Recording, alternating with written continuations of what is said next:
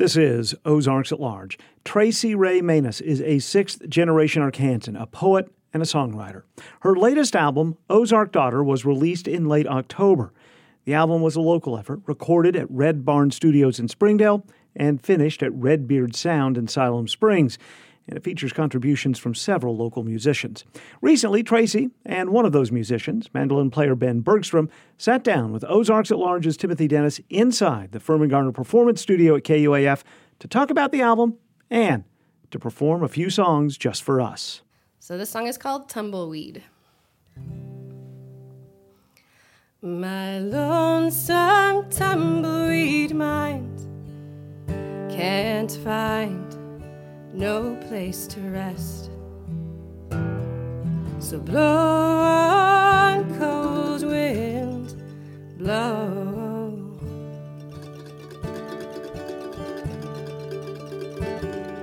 A body weakens with yearning, and a heart is over hard pressed.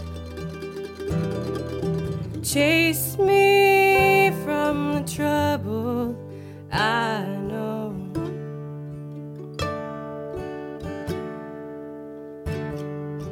Blow, cold wind, blow.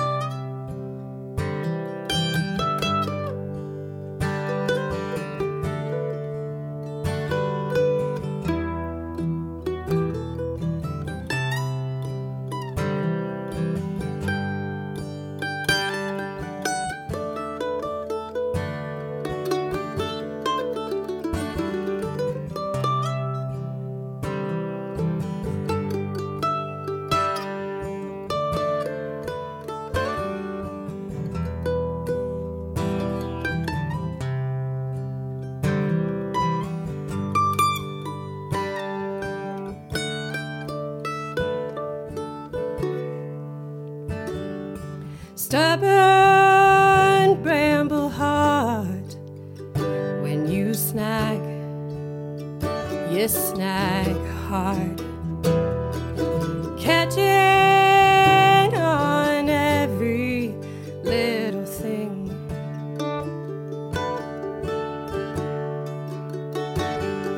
But prairie winds will come howling, and they come with no regard for you or for any living.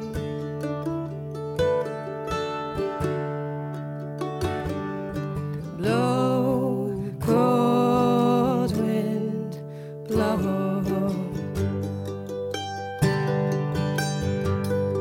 For there ain't nothing you can take, you have not taken. Uprooted, I drift far from my home. And if I am forgotten or forsaken, blow on wind, blow where you may blow.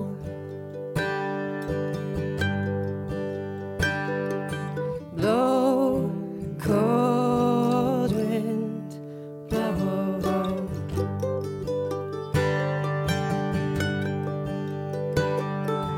Blow, cold wind, blow.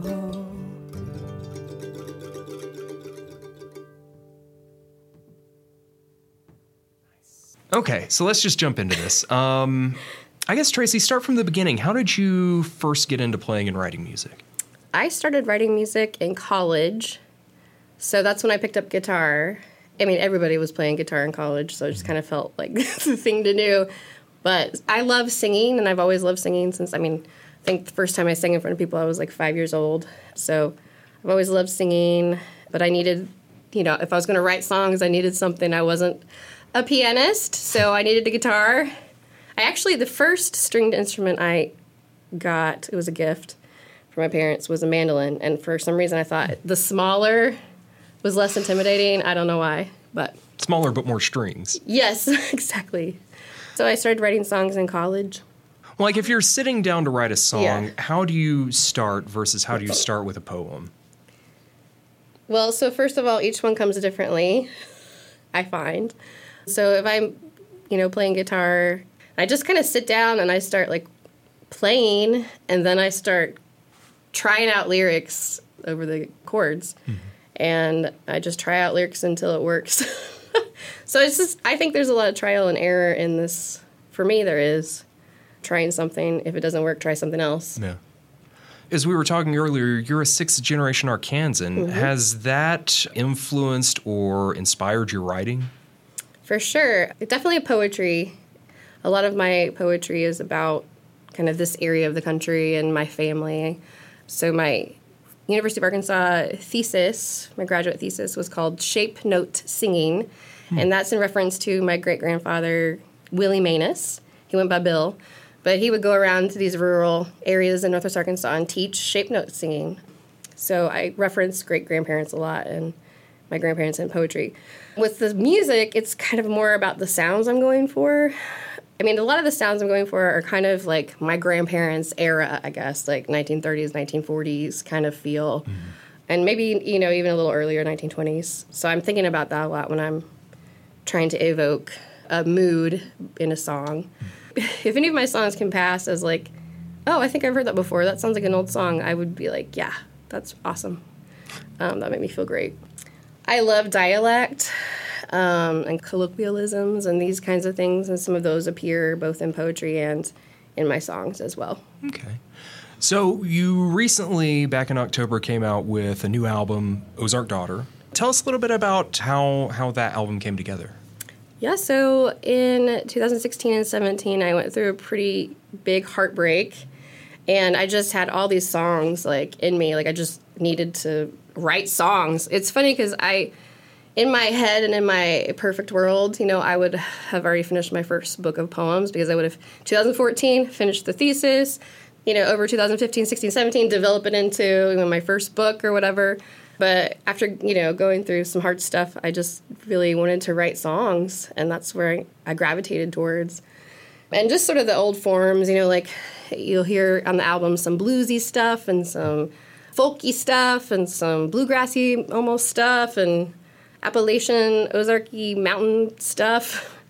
And I gravitated to those old forms just because it felt right, Yeah. Correct me if I'm wrong, but you'd put out a couple albums before this one, mm-hmm. right? How was putting this album together different from previous efforts? My first album was Gray Shore, and then I did Elegies, and then in 2006, I released a 5-song EP.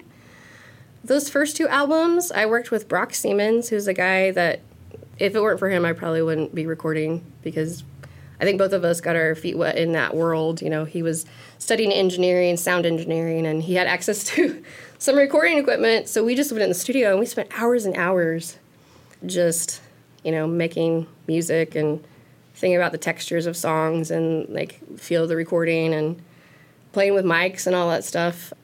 I had a very luxurious beginning of recording. I was like, it's all the time in the world. Like, it doesn't matter, And then the 5-song EP, 58 Transstar Deluxe, that was released in 2006, we recorded in one day, just like live, and that was a lot. Actually, that day was a long day, but it was really good. And it worked, and I'm happy with it. And then this album, so Ozark Daughter, 2021, it's time. The time has come. It's time for some new music, but we worked with Jason Miller at Red Barn Studio in Springdale. He's great. And so originally we had conceived of it as sort of a trio, just myself, Ben on mandolin and vocals, and then David Farley on dobro. That's how we had practiced, and I knew that had to be the core of it. For whatever reason, just had to be the three of us. And then we went to the studio, and we actually recorded all of that live, playing instruments and singing at the same time. And then we listened back to it and sort of decided, okay, maybe we add some things. So it actually felt a little bit backwards, got it kind of inverted a little bit there, but I'm really happy with how it turned out. I think COVID definitely, I mean, nobody wants to talk about COVID anymore. Like, ugh. But it definitely set us back. So I received the Artist 360 grant in 2019 and was hoping to release the record in 2020, like record it and release it. But then COVID happened, as we all know, and so 2020 was a wash. Like, nothing happened. I don't think there was any recording. And so we had to pick it back up in 2021. Despite that, I feel like it's pretty cohesive. Like, it feels to me like it all took place within the same amount of time. This album was also a collaboration of sorts. I mean, you got help from a lot of friends in the community. How did you convince people to be a part of this? How did you get them interested in being a part of it? Well, first of all, Ben Bergstrom and David Farley had been playing together a lot in the Sons of Otis Malone, which is one of my favorite bands. So they already had this synergy happening and this like way of relating musically to each other that was really special. And so I was just like, if I can tap into that, then my album's going to be awesome. And so we just started getting together at my house in my little bungalow and playing in the living room, and I thought it sounded really good. They just added so much to the songs. So the songs themselves are really quite simple, which is mostly intentional. But it really needed some different textures, not just me, singing and playing guitar. Yeah. So having them as part of it was necessary. I don't think I would have tried to record an album without them. And yeah, I mean, convincing them. It didn't take any convincing. I mean, we're all pals and have been playing music around each other and with each other for many years. So when Traci, approached us with new songs, there wasn't any convincing necessary, and we just thought they were really good songs. And things when we were playing together and arranging, it was kind of just shaping into things we were all really excited about and happy with.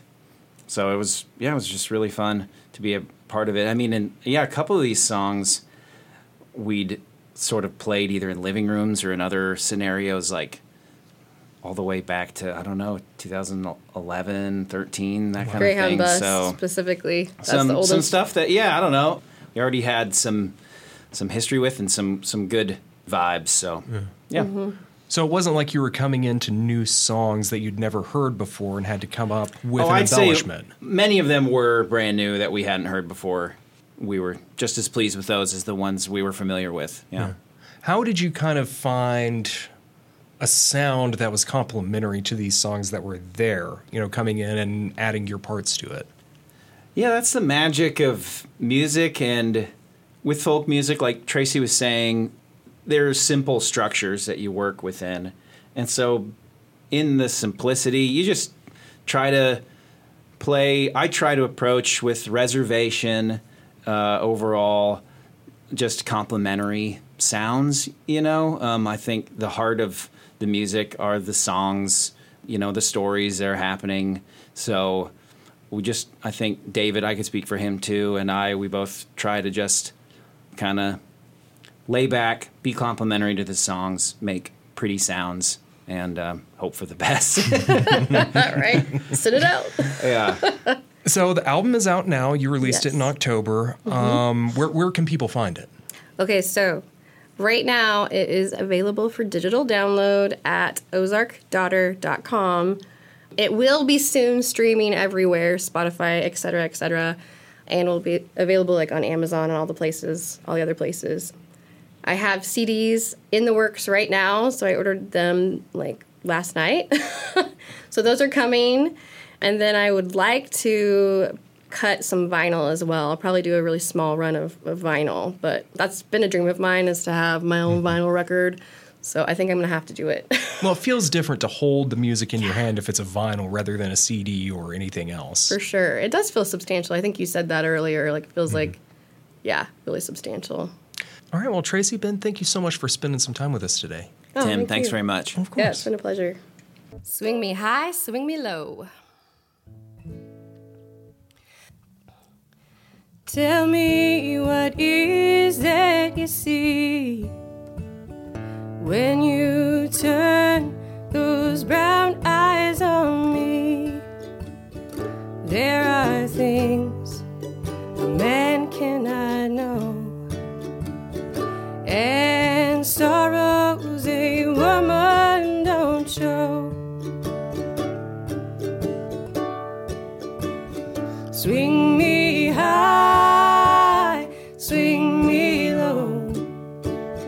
Never cared less where I go. Only lead me on this dance floor tonight.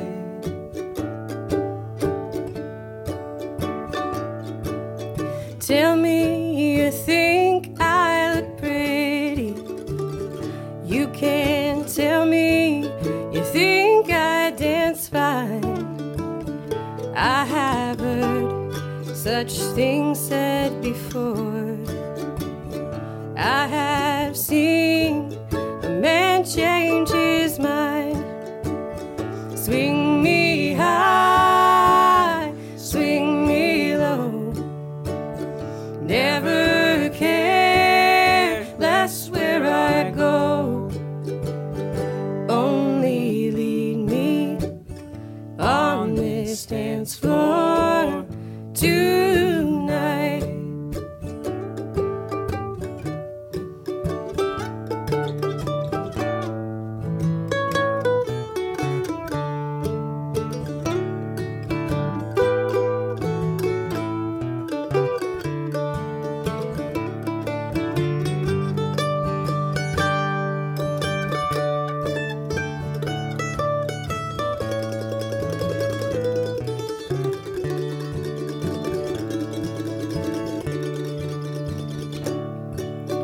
Please don't ask me no questions about who I am or where I have been.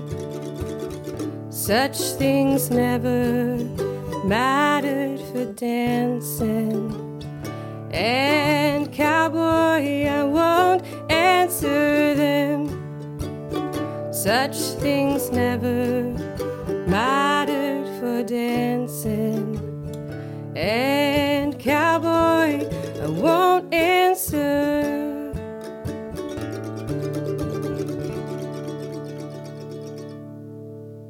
That was Traci Rae Manos, vocals and guitar, and Ben Bergstrom, vocals and mandolin. The new album, Ozark Daughter, out now. You can find it and more about Traci and her music at ozarkdaughter.com. While they were in the studio, they also performed another song. We'll hear that Sunday morning on Weekend Ozarks at Large. That's Sunday morning at 9 on KUAF.